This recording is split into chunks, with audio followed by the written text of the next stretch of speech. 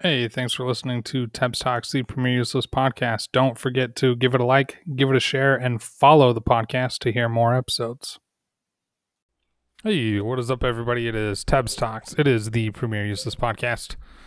Back at it again with another episode. So, I had tweeted yesterday that You'll Be Back from the musical Hamilton was a banger. And the reason why I tweeted that is the song just kind of popped into my head, especially the line that says "Oceans rise, empires fall." That's my favorite line, just kind of how it's sung. And so I tweeted out, "Hey, this song's a banger." And part of the reason why I tweeted that out is because the tone of that song, most people probably wouldn't use the word banger to describe that sort of song. When I think of a banger, I think of something that really hits hard, that has high tempo, heavy bass, those sorts of things. A lot of other songs in Hamilton would probably be described as bangers, or banger would be a better word to describe some of those other songs in Hamilton. So, one, I really do like the song You'll Be Back from Hamilton. I think it's really fun. I like it mostly for the sass. So I was, saying, yeah, I do like this song. But the word choice of banger was kind of a little bit satirical when I was using it. However, my friend Nick got the biggest burn on me when he replied to that tweet. And he said, let me grab it real quick. He said, Jason listens to a musical that is fully cast with diverse people of color. Also, Jason, I like the one song performed by a white guy. And I still laugh about it now because, one, that was a hilarious reply by my friend Nick. So, kudos to Nick. That was seriously funny. But two, I was like, I didn't mean it that way. I didn't mean, the one song that happens to be performed by the white guy. Which way back when I was doing this podcast, I was talking about my favorite rappers. And my list of favorite rappers were all white guys or half white guys. And I was sitting there thinking am I biased in saying I prefer these white rappers over, rappers of different ethnic groups or different races or different cultures. And admittedly, yeah, everybody has a little bit of bias. And I just feel like these are rappers like Eminem, for instance, Eminem, Watsky, Macklemore, Lil Dicky, just those sorts of guys. And maybe it's because I can relate to them better because they're people of my race and my skin tone.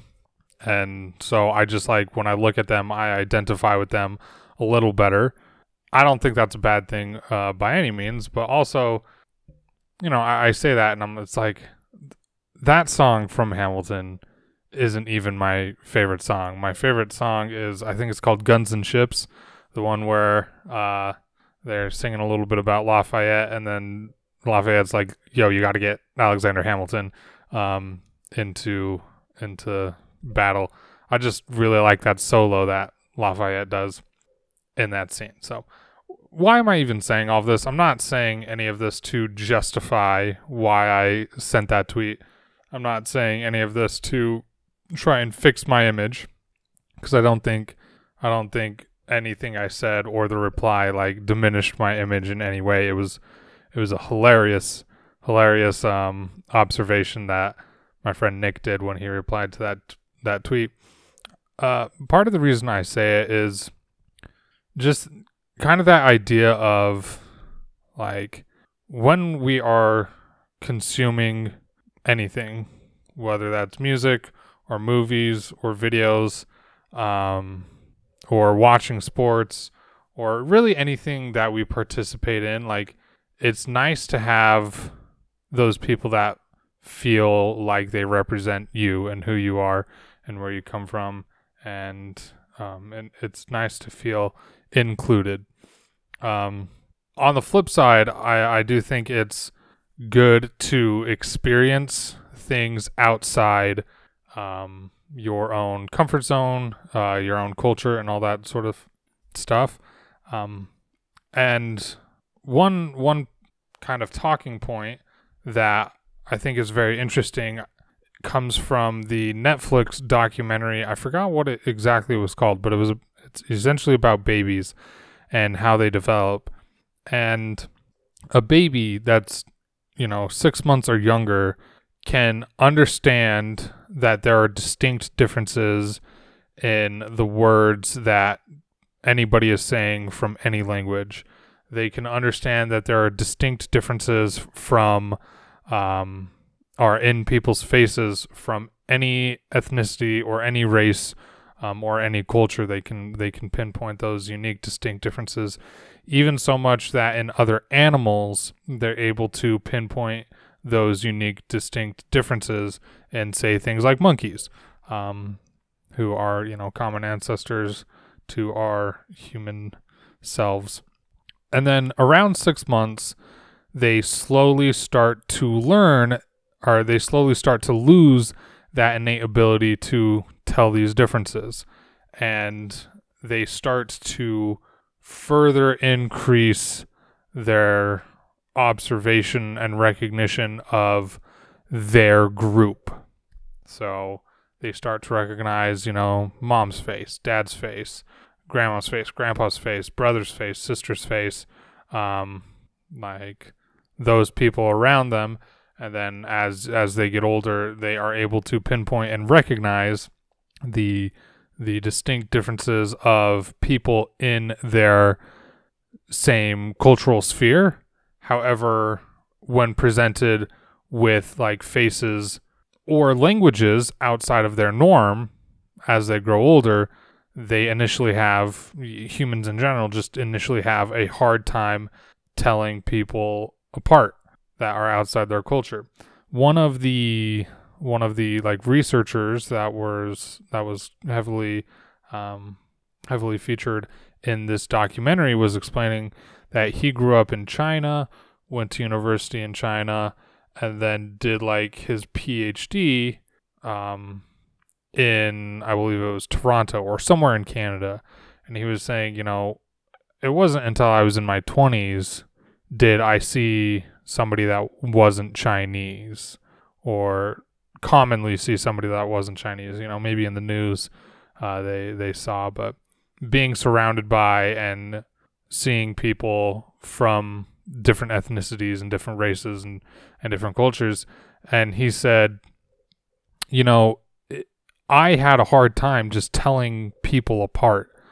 I wasn't used to using those differentiating neurons in my brain that says like, yeah, somebody from this race or this ethnicity, these are the subtle differences that you might find. Like a Chinese person, he could readily distinguish from another Chinese person, but like a white person, he had a hard time distinguishing from another white person, or a black person, he had another hard time distinguishing from another black person. And he said, like, it's not inherently racist. That's just how the brain functions. And it's just part of those neurological pathways of, if you see nothing but the same people throughout your whole entire life, like, your brain only learns to recognize those people, and then everybody outside of that, your brain isn't used to processing like, okay, this is a different, unique person. He also went to explain that, like, in that sort of transition phase, kids are naturally, or babies are naturally biased towards similar people. The people that they grow up comfortable around. And he said babies aren't racist. Like, they aren't inherently racist. It's not a racist sort of thing. It's just how the human brain works, right? We build up those similarities. So relating it back to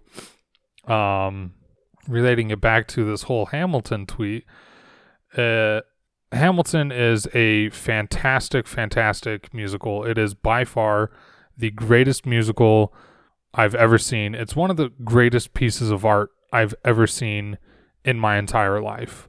And that goes for books, that goes for movies, that goes for musicals, that goes for stage plays, that goes for TV shows.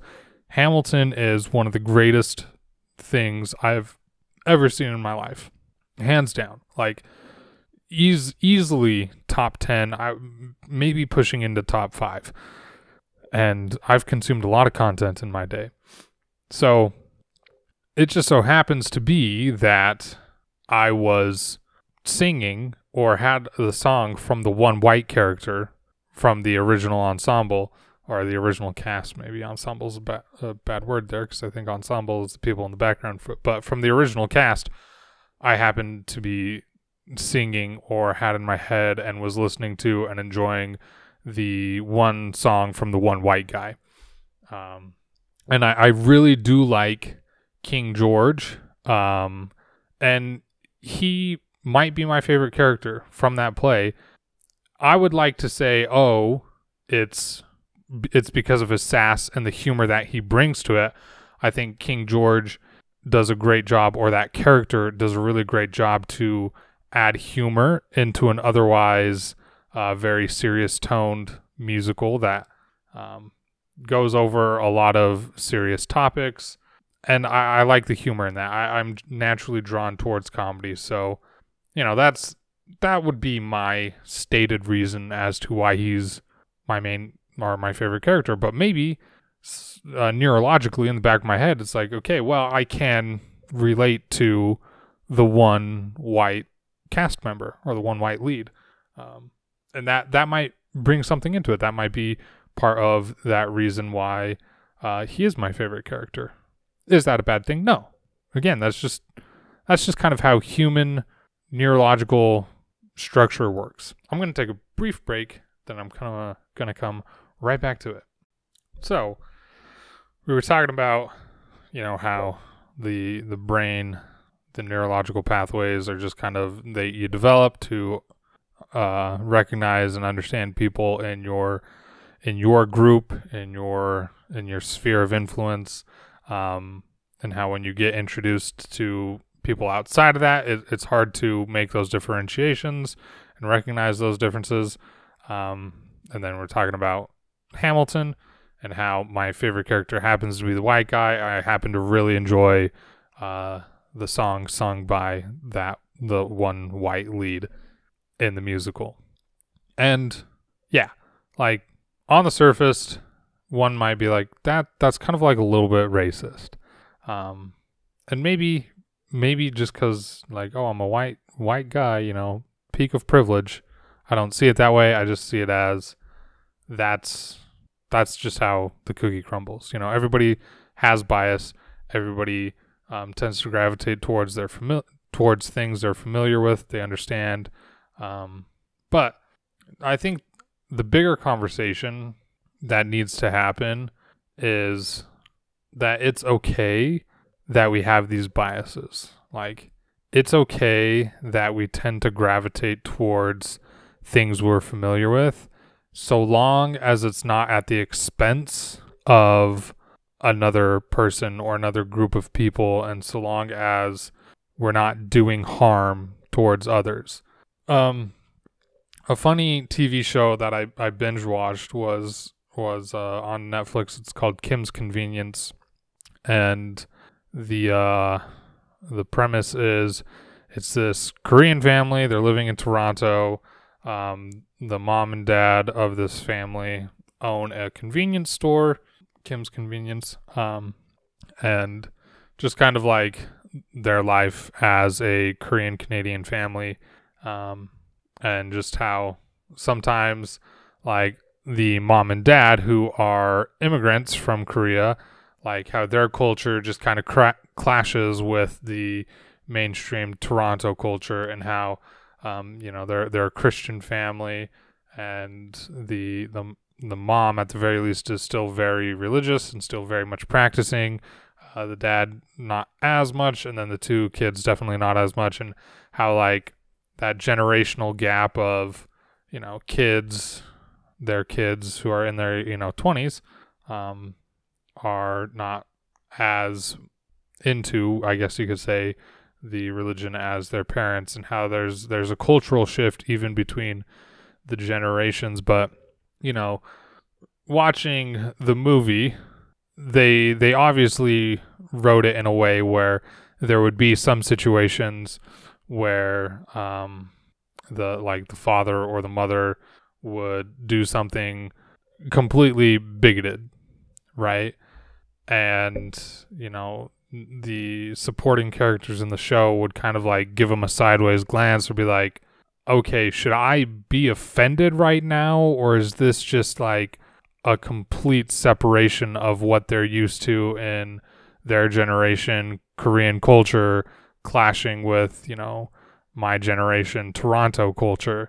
And it brings an interesting dynamic. And I think situations like that, where you can have a group of people come together, can really help everybody grow as a whole a little more, because there are some great moments in that show, Kim's Convenience, where the parents kind of learn like, oh, here's a lot of people that have a very different lifestyle and make very different life choices than I have seen previously in my life, or what my generation and what my culture would consider acceptable.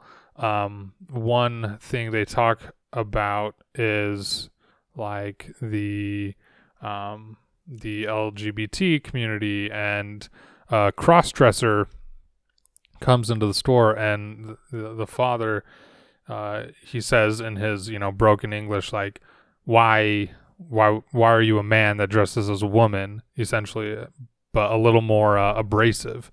And the person in the store purchasing, just shopping there and was cross-dressing, responds like, I don't know, it just feels like home. It's just always felt right. And the father kind of understands like, oh, that makes sense. Like, you just feel more comfortable.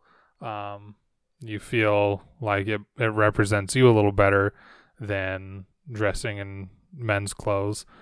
And he kind of understood that, and those two characters had, one would say, a tender moment where the father, the Korean father, learned a little more about this culture that he never experienced back in Korea in his generation, and this crossdresser had the experience of like, oh hey, though what he said could come off completely bigoted, like it was really meant with the best of intentions, and there was just a cultural divide, but we were able to have a conversation, and we were able to like understand each other a little more. So I just think like little things like that are neat to see in real life. Obviously, I'm explaining a TV show, so it's not a perfect representation of real life, but I do think art is a great way to explore these things and to have these conversations.